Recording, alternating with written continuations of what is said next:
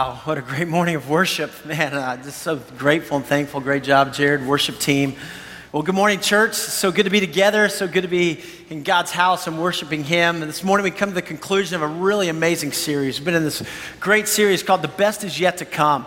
And in this series, God is challenging us and teaching us what it means to be men and women after His heart, to be Christ followers all the days of our lives. And we've been walking through this amazing book, the book of 2 Corinthians, and unpacking the Word of God verse by verse. And God's been speaking to us this summer. And we started off, we said this, that God's not finished with any of us. Right? There's still breath in our lungs for a reason, for a purpose, and that God has a great plan for us, that we would follow Him, that we would trust Him. The best is yet to come in our lives. The second week we said that belief must equal behavior. If we truly believe that God is for us, if we truly believe that God has the best for us, it ought to impact the way that we live. It ought to impact the decisions that we make. The third week we talked about heaven. And so often we have this misconception about heaven, like we're going to sit on a cloud and play a harp, and it's going to be boring. We're like, come on, that's not what the Word of God says. When you go through and see what Jesus said, or you go look in the book of Isaiah, or you unpack the book of Revelation, you just see that it's going to be tremendous. And that what we do here impacts eternity. And that you and I can invest, we can pay it forward into eternity. We talked about this, that joy comes. Joy comes when we focus on what we do have instead of what we don't. And so often we spend our lives focusing on what we don't have, right? If I had a bigger house, a bigger car, if I had more money in my 401k, then I would have joy. But joy doesn't come that way. Joy comes when we focus on what we do have. We have Christ. That God is for us, and we have eternity that's secure. That nothing can snatch us out of God's hand. We talked about generosity. We talked about how many times our best comes even in our weaknesses, that God takes our brokenness and makes a ministry out of our brokenness. And last week we talked about dealing with difficulties. And they're all going to come, right? We're either in a crisis, we're coming out of a crisis, or we're going into a crisis. We live in a fallen world, a broken world. And yet there's ways that we deal with those difficulties in this world. Jesus said, in this world you will have trouble, but take heart. I've overcome the world, and knowing that our worth and our value is found in Christ. And this morning, we're coming to the end of 2 Corinthians, and we're looking at this. Examine yourselves. See if you're following God, if you're on the right path, if you're on the right track. Because here's what C.S. Lewis said. C.S. Lewis said, there are far, far better things to come than any we leave behind. There are far, far better things to come than any we leave behind. It's like the Apostle Paul was saying, forgetting what lies behind and pressing toward what lies ahead. And that you and I, because of the grace that we receive in Christ, because we are new creations in Christ, the old is gone, the new has come, that we can live redeemed lives, that we can live lives of grace, that we can live lives of purpose, that the rest of our life can be the best of our life. If we will follow, if we will trust. And that's what we're going to talk about today. So if you have a Bible with you this morning, I invite you up with me to the book of 2 Corinthians. 2 Corinthians. We're going to be in chapter 13, the last chapter of this great letter the Apostle Paul wrote. Maybe you have a mobile device with you. You can access the scriptures online and follow along with what God's Word has to say. Also, we'll put the words on the screen, so if you don't have a Bible with you today. But the Apostle Paul writing to this church in Corinth, it's a church that he loved. Right? The Apostle Paul went there. He helped plant the church. He spent about 1.5 years there in Corinth. And with these new believers, it was an exciting church, dynamic. God was moving and so many great things happening. And Paul then goes away on some mission trips, but he just kept a heart for this church. And so pick up here at chapter 13. It says in verse 1, this will be my third visit to you. This will be my third visit to you. Now we know Paul, this is going to be his third visit to them, but this is also his fourth letter. His fourth letter. We don't have the first letter he wrote. 1 Corinthians is really the second letter he wrote to this church. The third letter he wrote was a harsh letter saying, hey guys, there's some immorality that's coming into the church. There's some things that you're doing that are not in line with who God is. And now this is the fourth letter. And this is his most personal letter. This is really where he pours his heart out to the church. And it's just this beautiful picture of his love for the church, for the people. You see, what we see in the Apostle Paul is this. Paul was not simply a consumer of the church. Paul was a contributor. And a lot of people come to church and they say, what can the church do for me? Me. And the fact is the church does a lot for you, right? I mean, the church does a lot for all of us. Praise God for his church. But you and I are called to be not just consumers, but contributors. And Paul got that. Paul said, hey, I want to make a difference in the church. The church is the bride of Christ. The church is the body of Christ. Jesus is coming back one day for his church, right? And so Paul said, I want to build the church in my day and in my generation because I know that the church will impact the world. I truly believe this. I believe that the local church is the hope of the world. The local church is the hope of the world. And as you and I begin to understand that, that's where people accept Christ. That's where people make life-transforming decisions as God draws them to himself. It impacts in the church. This is where people grow in discipleship and sanctification. This is where the body of Christ locks arms and goes forward. This is where missions happens and service happens and taking care of the poor and the lost and the broken. This is where children are raised to know about Christ. Where else are they going to hear about Jesus in our culture? Where else are they going to hear about morals and ethics if it's not in the church? This is the body of Christ. And there's no greater investment of your life and my life than in the church. In the church that God is going to use to impact our country, to impact our world in a way like never before. And Paul knew that and he lived it. And God transformed the world through his church. Jesus said, upon this rock I will build my church and the gates of hell will not prevail against it. And Paul got that and he lived it. And he says to them, guys, I'm coming to visit. I can't wait to get there. And he says, every matter must be established by the testimony of 2 to 3 witnesses. Now, what's he talking about here? Well, if you go back into 2 Corinthians chapter 11 and 2 Corinthians chapter 12, there were some difficult people in the church, right? Now, none of us are perfect, but there were some people there who were into gossip and anger and jealousy, if you end in 2 Corinthians 12. And he's going, guys, that's just not right, okay? And it's not that I've just heard it from one person or 2 people. I've heard it from multiple people. Come on, you've got a higher standard. You've got a higher call. And there is a different standard. You know, if you're a person outside the church, if you're an unbeliever, there's a different standard, right? You shouldn't expect unbelievers to live like believers. I mean, they just don't know Christ. But if you have been redeemed and restored, there's a call to holiness. And there's a call to grace. And that doesn't mean we're perfect. We all make mistakes. But are we striving in our life? Do we want our lives to look more like Christ? Are we growing deeper in the faith? And Paul goes, you know what? Some of you, you're not. And I want to tell you this because I care about you and I love you. And I want you to know this truth. And so Paul writes to them and he says, guys, get ready. I'm coming to visit, right? Don't just pull out the trundle bed and get the sheets in order. Get your life in order. Get ready. Verse 2, I already gave you a warning when I was with you the second time. I now repeat it while absent. On my return, I will not spare those who sinned earlier or any others, since you are demanding proof that Christ is speaking through me. He is not weak in dealing with you, but is powerful among you. For to be sure, he was crucified in weakness, yet he lives by God's power. Likewise, we are weak in him, yet by God's power, we will live with him to serve you. When I was growing up, and I would get in trouble sometimes, right? And my mom would always say this, just wait till your dad gets home, right? And I was like, oh, you know, those were those words that kind of stopped me. Just wait till your dad gets home. I'm like, yikes. Now I know my dad loves me and I love my dad, you know, but I knew all of a sudden my dad's coming, right? And I think what Paul's saying, hey guys, daddy's coming, right? You know, I love you guys. I care about you, but I'm going to have to speak some truth. I care about you so much. And you can just see his heartbeat for the people there. But there's some things that are leading you down the wrong path. So he comes to verse 5 and he says, examine yourselves. Examine yourselves. Take a personal spiritual inventory of yourselves. Examine yourselves to see whether you are in the faith. Test yourselves. Do you not realize that Christ Jesus is in you? Unless, of course, you fail the test, right? He's like, hey, guys, you've got to take some time to look inside your heart. You've got to take some time to evaluate. See, here's what I believe. I don't believe that anybody drifts into looking more and more like Christ. I don't believe that anybody drifts into discipleship. It just doesn't happen. You know where we drift? We drift toward the way of the world, right? I mean, we drift toward culture. We drift toward these things. It's just the way it happens. And so if you and I are going to look more like Christ, if you and I are going to grow deeper in the faith, it's going to take a conscious effort. And we're reading God's word, right? Prayer, being in church, being in the community, sharing with the body of Christ. And so Paul says, examine yourselves to make sure you're on the right path. Make sure you're not drifting away from God.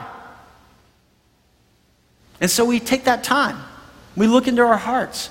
We look into our lives. It's amazing to me how we'll take time to kind of evaluate a bunch of areas of our life. We'll evaluate our calendar and we'll say, wow, I'm so busy, I just need some family time, right? Or I need some friend time. We'll take time to examine our retirement account, make sure we're on track to retire. We'll take time to examine, our insurance needs. We'll take time to examine different things. But how often do we take time to examine, am I on the right track spiritually? Am I moving spiritually? He says, test yourselves in this. I have 3 girls, and so whenever they have a test at school, I'm always like, hey, you're going to do great. Listen, tests are a great opportunity for you to kind of see where you are and how you're growing. And what I usually get is the eye roll. Oh, Dad, come on, They roll their eyes. But I'm always like, this is a good opportunity. And Paul's going, take this opportunity. Take some time before I come to examine where you are. Take the time to do that. He says in verse 6, he says, and I trust that you will discover that we have not failed the test. Now we pray to God that you will not do anything wrong. Not that people will see that we have stood the test, but that you will do what is right, even though we seem to have failed. For we cannot do anything against the truth, but only for the truth. Verse 9, we are glad whenever we are weak, but you are strong. And our prayer is for your perfection. Can you hear Paul's heart in this?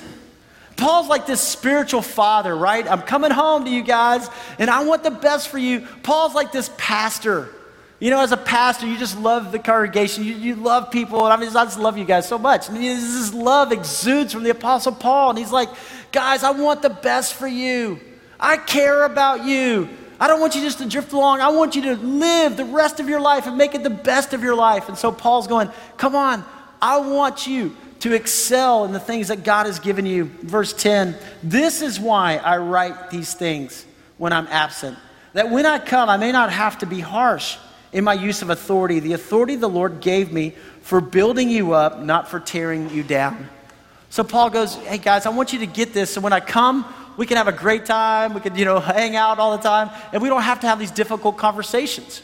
We don't have to talk about the gossip or the anger or the factions. We could talk about, look at what God's doing. Look at the way he's moving and blessing. So take time to examine yourselves, examine your heart. Now we're going to come back to verse 5 in a minute, but let me just kind of go to the close of this letter. He says in verse 11, finally, brothers, goodbye. Aim for perfection. Aim for perfection. Now I think that's important. You see, a lot of people go, well, you know what? I'm not perfect and I'll never be perfect, so why try? I mean, if Jesus is the standard, I'm never going to get there, so what's the point, right? I'll just do whatever because I'm never going to be perfect. And Paul goes, no. Aim for perfection. Aim that your life looks more like Jesus. You aim small, you miss small, right? You aim big, you miss big.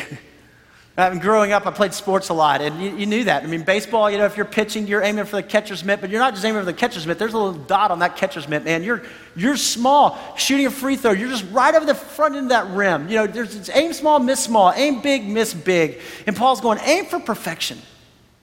Don't ever say, well, I'm never going to be perfect, so why try? Whatever, it's just generational sin. It's just been passed to us. It's just the way I am. I inherited it. I'm always angry. I'm always going to be angry. I'm always going to treat people like this. It's just the way. No. You are a new creation in Christ. The old is gone, the new has come. You can be the one to break that generational sin. You can be a new person in Christ. You can be redeemed and restored. You aim for perfection. He keeps going. He says, listen to my appeal. Be of one mind. Live in peace. And the God of love and peace will be with you. And then verse 12, greet one another with a holy kiss. Greet one another with a holy kiss. Now I have to tell you, this verse came alive for me a couple years ago on our mission trip to Moldova. We went to Moldova, as a church. We've invested in this country that we love. We've been going there ever since we started, so for about 12 years. And working with orphans in this country. And it's just amazing to see the difference God's making there in this small country and, between the Ukraine and Romania. And a couple years ago, we went and we were working in a village called Karpinyen. And it's not a huge village, but it is a pretty good sized village. We're working in an orphanage there, sleeping in an orphanage and just loving all these kids. And this little village called Negria, which is about 20 minutes away, heard that these Americans were in town, these Christians, and they were helping the kids there. So they came and they asked one of the deacons from the church, one of the lay leaders, and said, hey, would you guys come worship with us on this Sunday and while you're in town? And we said, sure. So we had half our group went in Karpinyen, and a few of us went down to Negria. And we went into this small village, and they had only built a church about 5 years ago. First Christian church that's ever been in this village of Negria. And so we came in and we were kind of like rock stars, right? The Americans are coming, And so I think we might have been the first Americans ever in this village. And our van pulls up and all these kids are there and all these young adults and these older people, and they're just like staring at us like, we were like, hey, And we come into the church and it was so sweet. I mean, so sweet. I mean, these kids are just hugging on you, and these young adults are wanting to learn and listen, older adults, and I'm looking at these people and I'm thinking, wow, you were living for Christ under communism. Man, I want to hear your stories, of being in homes and being worried about being a Christian, and I want to hear those stories. But we had this sweet time of worship, and they asked me to preach, and we got to preach that morning there at this church, in this small church. The great part about worship, they're singing in Russian or Romanian, and we're singing in English at the top of our lungs, and I'm just thinking, this is what heaven's going to be like, right? We got brothers and sisters from all over the world and singing to God. Well, as soon as the service was over, this just beautiful, sweet time, they took 2 Corinthians 13:12 to the real deal, right? So they're coming up to greet with a holy kiss. They're coming up like this, and we're like, hello, we're from America, and so men are giving you kisses on both cheeks. These older women are coming up and trying to kiss you and everything. It was crazy. We called it the kissing church, and so we left the kissing church. Some of you may not want to go to Moldova. I don't know. It's a great place. But what I discovered is there is a bond in Christ. There is a bond. You have this fellowship, and what Paul is saying, hey, greet one another. We have brothers and sisters in Christ throughout the world. We have people who are enduring things, there's persecution and hurt and pain and war. And he goes, you're a part of something bigger than yourself. You're a part of the family of God, the church, big C. Understand that. All the saints, verse 13, send their greetings. And then verse 14, he closes and he says, may the grace of the Lord Jesus Christ and the love of God and the fellowship of the Holy Spirit be with you all. And notice Father, Son, the Holy Spirit, right? The Trinity. He closes there. But notice these three words that the Apostle Paul always comes back to in all of his letters. The three words that really defined his ministry: grace. Grace. He goes, guys, it's not about works. It's not about works. It doesn't matter how many good things you do. You're never going to be good enough to get to God. It is by grace that you are saved. Through faith. It is a gift of God, not by works, lest no man should boast, right? In the book of Ephesians. The second word for the Apostle Paul was always love. Love. Man, know that you are called to love God. Know that you're called to love others. Love. The third word for the Apostle Paul was always Christ. Always comes back to Christ. Always comes back to what Christ has done for you. Always comes back to redemption. Let me ask you this. We started this series with this. What are the three things that you want people to know about you? What are the three things that at the end of your life, you want people to look at your life and say, thank you? Thank you, because your life was about this. All of our lives are telling a story. All of our lives are telling a story. So what story are you telling? What are the three things that people are going to remember about you? What are they going to remember about you? What are they going to say? Wow, that just defined your life. Thank you. Thank you. See, the rest of your life, what are people going to remember? What are people going to say? Now, let's go back to verse 5 and let's unpack this, because this is so powerful. Verse 5, he says, examine yourselves. Examine yourselves to see whether you're in the faith. Test yourselves. This is so important because so often we don't do this. We don't take a time to go on a spiritual retreat, or we don't take time to kind of stop and kind of evaluate, where am I spiritually? Many times we're too busy, aren't we? We're so busy, and a lot of times we're doing good things, but have we ever really stopped and evaluated and said, God, look at my heart?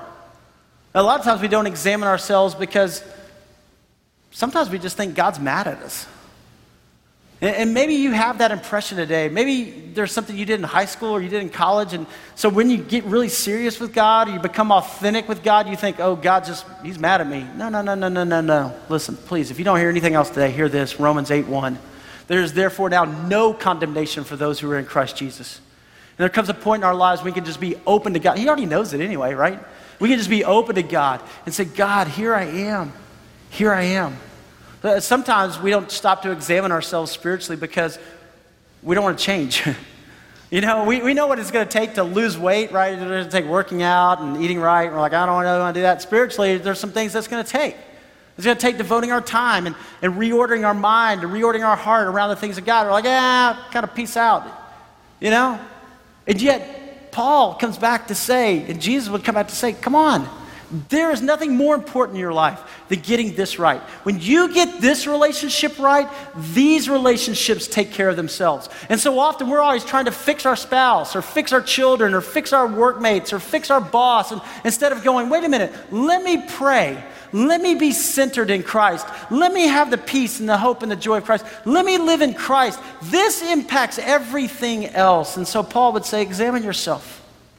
How are you doing in the Lord? How are you growing in the Lord?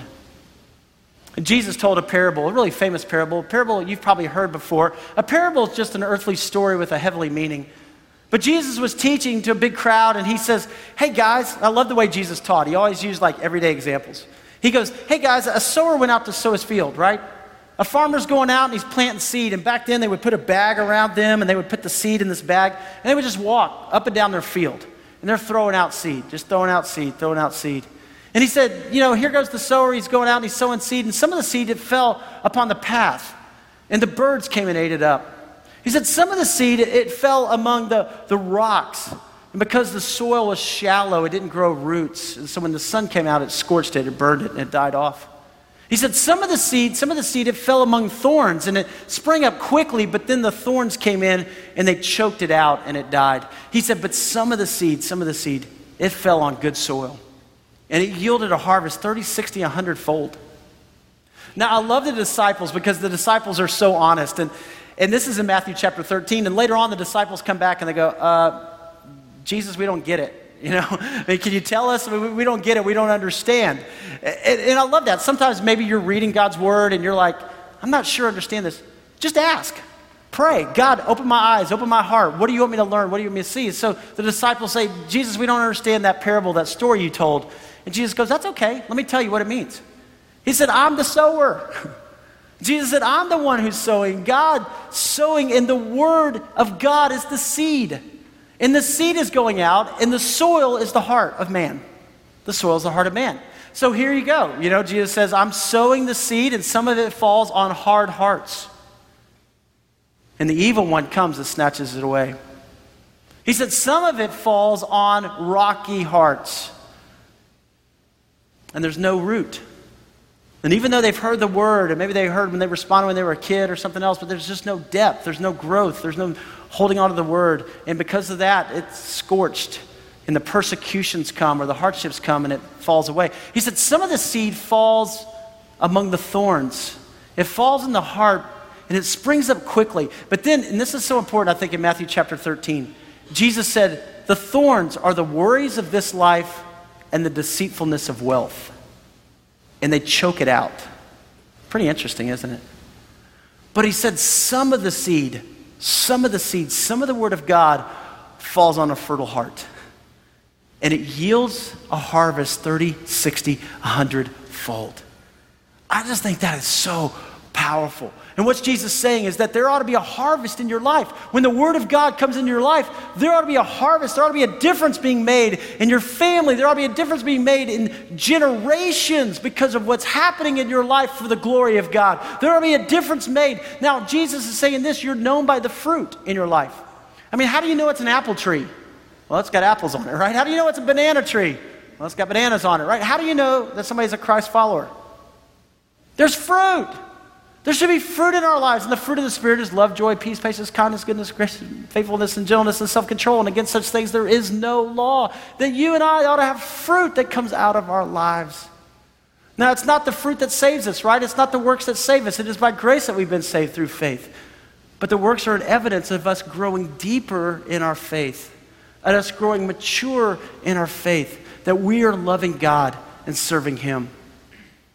And so as you look in your life and you say, wow, am I living for God? Now, what keeps the fruit from coming? What keeps the harvest from happening in our lives? Disobedience. And that's why Paul was so passionate about saying to the people, guys, don't just be disobedient to God. You don't live this life of anger. Don't continue this generational sin. Don't just go back to quarreling. Come on, that's gonna choke out the things of God in your life. Sometimes there's just flat out sin in our lives. I saw last week where there's this website called Ashley Madison, which I just tell you, I hate this, that there's a website you can go to and cheat on your spouse.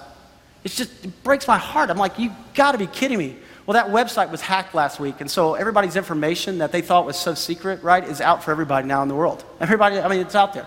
The fact is, sin's always going to find you out. It always is. And for us just to be obedient and say, God, here's what's going on in my life. Here's an area, Father, that's unconfessed before you. That's why it says in the book of Hebrews chapter 4, verse 12, it says, for the word of God is living and active, sharper than any double-edged sword. It penetrates even to dividing soul and spirit, joints and marrow. It judges the thoughts and the attitudes of your heart.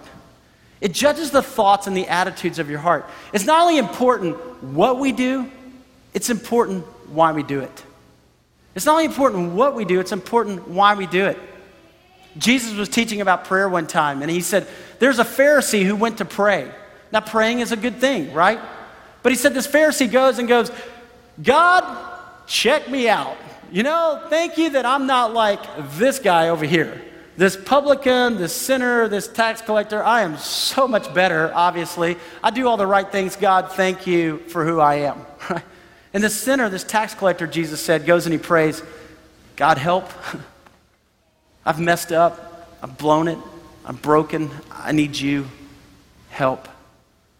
Jesus goes, which prayer do you think God's going to honor? Which prayer do you think God's going to honor? Right? The one who was just simple. God, help. I need you. I confess.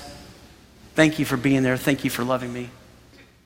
David, one of my favorite people in the Bible, in the Old Testament, David was known as a man after God's heart.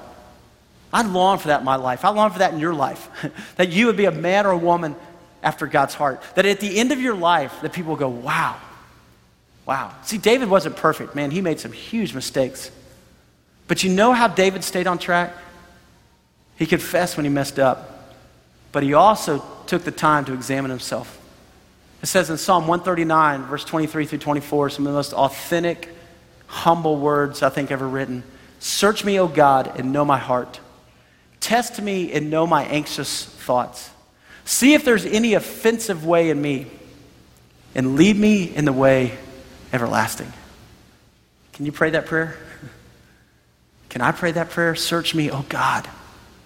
I long for that. Search me, oh God. Know my heart. Test me and know my anxious thoughts.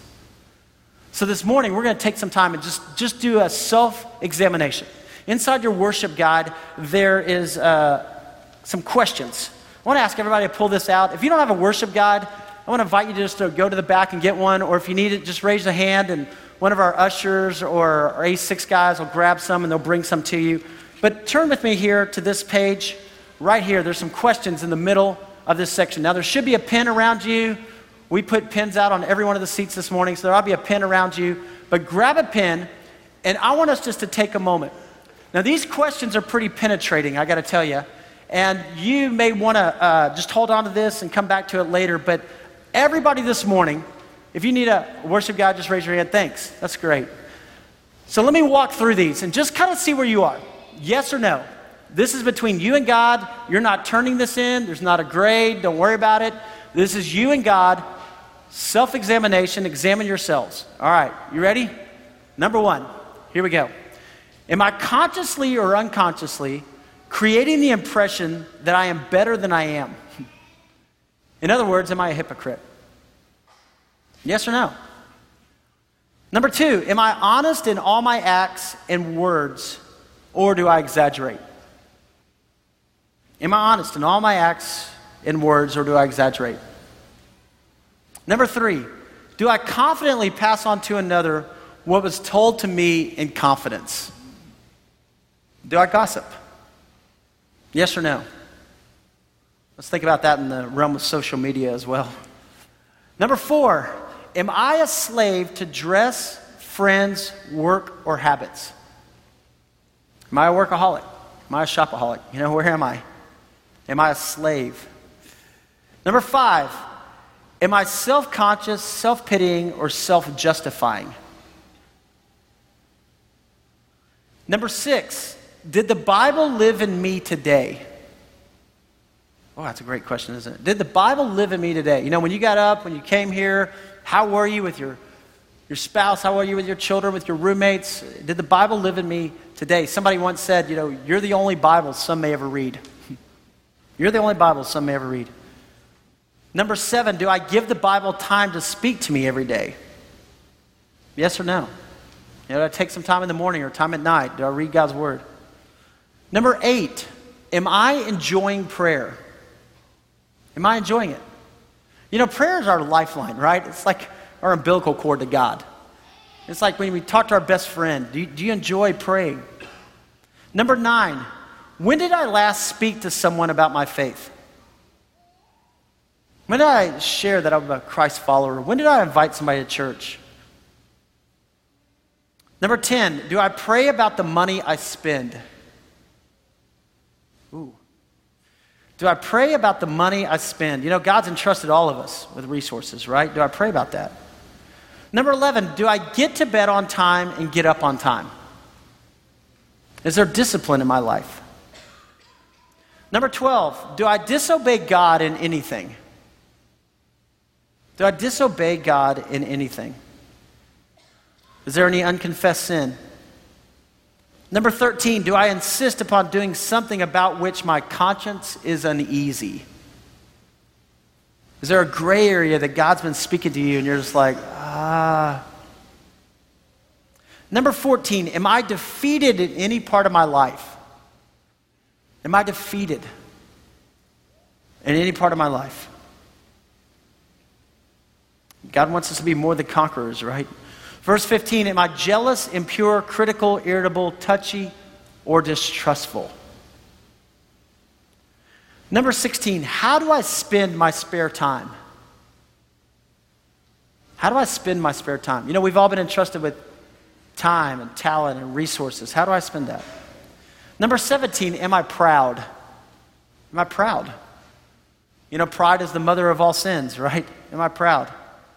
Number 18, do I thank God that I am not as other people, especially as the Pharisee who despised the publican? Do I think that I'm better than other people? Do I fight racism? Or do I look down on people socioeconomically, or where am I? Number 19, is there anyone whom I fear, dislike, disown, criticize, hold resentment toward, or disregard? If so, what am I going to do about it? Number 20, do I grumble and complain constantly? And number 21, is Christ real to me? Is Christ real to me? Now here's the thing about those questions. They're penetrating, aren't they? But here's what I want you to know. I didn't write those questions. In fact, those questions were written by a guy named John Wesley about 300 years ago. 300 years ago. In the early 1700s, John Wesley, who started the entire Methodist movement. In fact, if you grew up in a Methodist church, you know, or your parents did, that you were probably impacted by John Wesley. John Wesley, these are the questions that they would take to their small group. They would take to their discipleship group, their community group, and they would unpack these questions each week because John Wesley knew you're not going to drift into looking more and more like Jesus. You're not going to drift into discipleship. You have to make a conscious decision to examine your heart and examine your life. Will you do that? Will you be honest? To be real? Where are you? Doesn't matter where you are right now. God loves you. God cares about you, but God wants you to move forward in Him. God wants you to go forward in Christ. See, overall, what Paul would say in 2 Corinthians is this is about love. And that you and I can look at our lives and real simply, real quick, am I growing in my love for God and am I growing in my love for others? Is my love for God increasing? Is my love for others increasing? If it is, then I know I'm heading on the right track. Right? If I'm headed for God. Because the fact of the matter is, just as Paul said to the people, hey guys, you get ready because I'm coming. I'm coming. Get ready. You know what? There's one greater than Paul who has said the same thing to us. Jesus has said, guys, get ready. I'm coming. I'm coming. See, the first time Jesus came, He came in all of His humility. He came in grace. He came to pay the price for our sins. The second time Jesus comes, He's coming in all of his power. He's coming and it's going to be really clear to everybody in the entire world. And he says, are you ready? Are you ready for me to come? And we have to answer that question. If Jesus were to come back this afternoon, are you ready? Where are you spiritually? Because there's more prophecies about his second coming than even his first coming. Jesus is coming back. And maybe there's something that Jesus has been speaking to you. Maybe today is a day of salvation because you've been coming into church and you've been coming in and coming out, and we are so glad you're here. But being in church doesn't make you a Christian. There comes a point in your life as God draws you to himself where you step over the line and say, I'm going to follow Christ. I want to be a man or a woman after God's heart. And maybe you're here today and God's been speaking to you about being baptized. Or maybe God's been speaking to you about joining the church and saying, hey, it's not just being a consumer, a contributor. Come on. Maybe God's been speaking to you about being a small group or serving or giving back. I don't know what it is, but I know this, that Jesus would say, get ready. I love you, and I want the rest of your life to be the best of your life. But don't compromise on this. Spiritually, get your house in order because I care about you. And there is a God who is here today. And that God is speaking to your heart and to my heart. There are seeds of the gospel that are being thrown out today. And God is saying, man, will it find a heart that's ready to yield a harvest? There's no greater way for us to examine ourselves than to come to his table. Jesus, on the night that he was betrayed, he took his disciples with him and he said, guys, listen, I care about you. And I know there's going to be some challenges that are coming your way, but listen, I want you to know that I'm with you. And I care about you. And so he took bread. And after he'd given thanks, he broke it. He said, guys, this is my body broken for you. Notice that, personal. My body broken for you. Not just broken for all you guys, not just broken for the entire world, yes, but broken for you. And after supper, he took the cup. And he said, this cup, it's the new covenant. You were under the old covenant before. When you sinned, when you messed up, game over, right?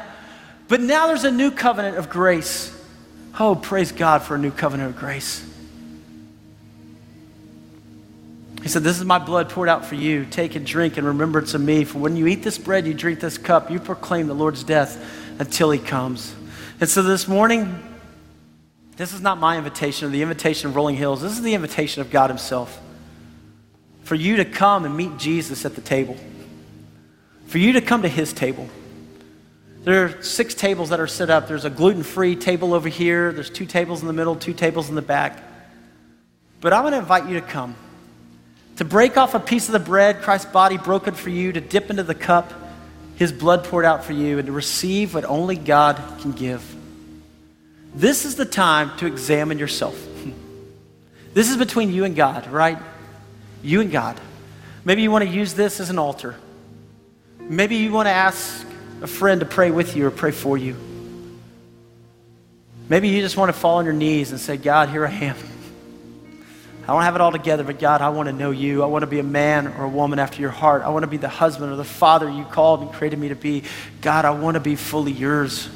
This is your time. This is your time with God. So, Father, here we are. Your disciples today. And Father, just as you have spoken to your disciples, God, back when you were on this earth and walking, just as you spoke to men and women in the 1700s and called them to obedience and called them to faithfulness, and just as you are speaking to us, Father, you have entrusted godly men and women with each generation. And Father, so many have found faithful. So many, Father, have gone through persecution and trials, but God, they've held on to you. And they've known that the best is yet to come in their life. And they've lived their lives for your name and your glory. God, may we be people like that. So today, Father, we come to your table. And God, we lay our hearts bare before you. Search us, oh God, and know our hearts. Test us and know our anxious thoughts. See if there's any offensive way in us and lead us in your way everlasting. God, let us look not just what we do, but why we do it. And let us live our lives for you, knowing that you are for us, knowing that you love us, and you love us so much you sent your own son to die for us. Thank you, God, for grace, and thank you for Jesus, in whose name we come to your table. Amen. Amen. you're invited to come to his table.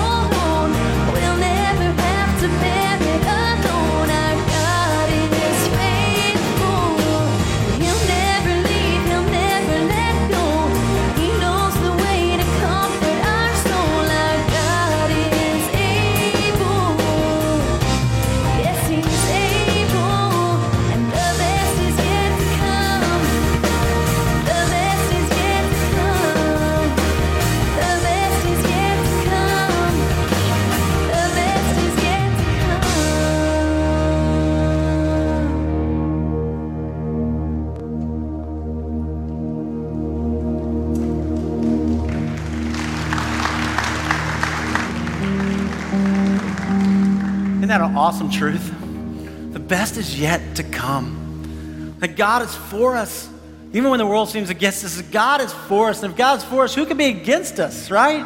And we hold on to Him. We hold on to Him. I love that song. Shelly and Greg and Leo wrote that song just for this series, just for us. And so in your worship guide, you can go and download that song for free. I hope you put it on your playlist. You can go to the Rolling Hills app and just hold on to that truth. Think about 2 Corinthians every time, just thinking that God is for me, right? And God has this great, incredible life plan for me. And I just hold on. I trust Him. He is God and I'm not. And I'm going to live my life for Him. I'm going to live my life for Him. Church, I love you guys. I do. I was just praying for you this morning, even coming to the table and just praying and just thanking God for what He's doing here among us. And I pray for you, and I just pray that we would be men and women after His heart. And God bless our marriages, our kids, grandchildren. And God would do something incredible here where people would say, that had to be God. That wasn't just a group of people. That was God. That was God. And none of us are perfect, but man, that we just hold on to Him.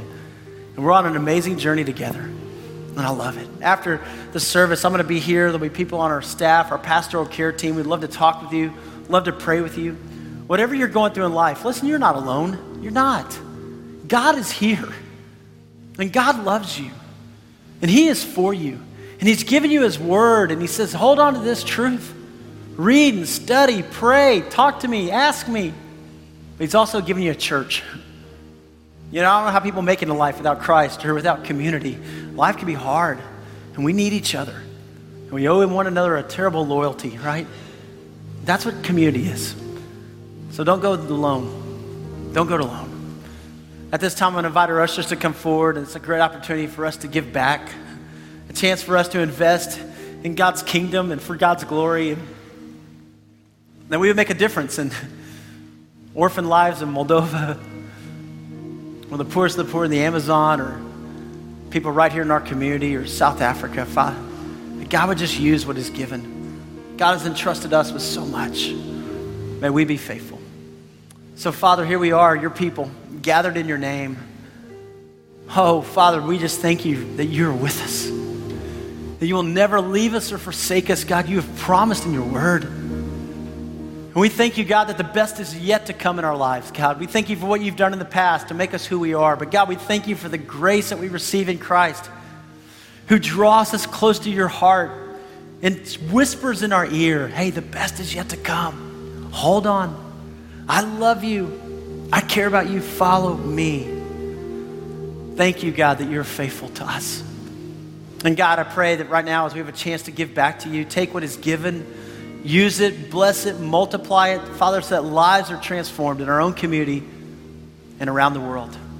To you be glory forever and ever. In the name of Jesus, we pray and we give. Amen. Amen. More than a hammer, more than a hammer and nails, takes more than a hammer and nails to make it a house of home, to make it a house of home, to make it a house of home, to make it a house of home.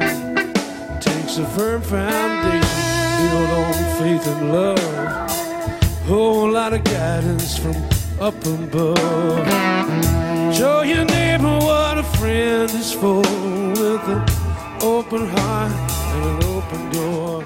In 2 weeks, we begin a brand new series. You saw this in your worship guide, probably House to Home. So I want to encourage you, just get ready because it's going to be a great, great series. And so invite somebody to come with you, take this with you, and give it to somebody. Man, I've loved this series this summer. This best is yet to come. I don't want it to end, you know? I'm like, it's over, you know? And it's been a great summer with camps and mission trips and VBS and everything else, but I know the best is yet to come for all of us, right? And then there's church, the best is yet to come. But what a great morning. What a great morning of worship. Jared Anderson, thank you. Worship team, thank you guys. Greg, Shelly, you guys.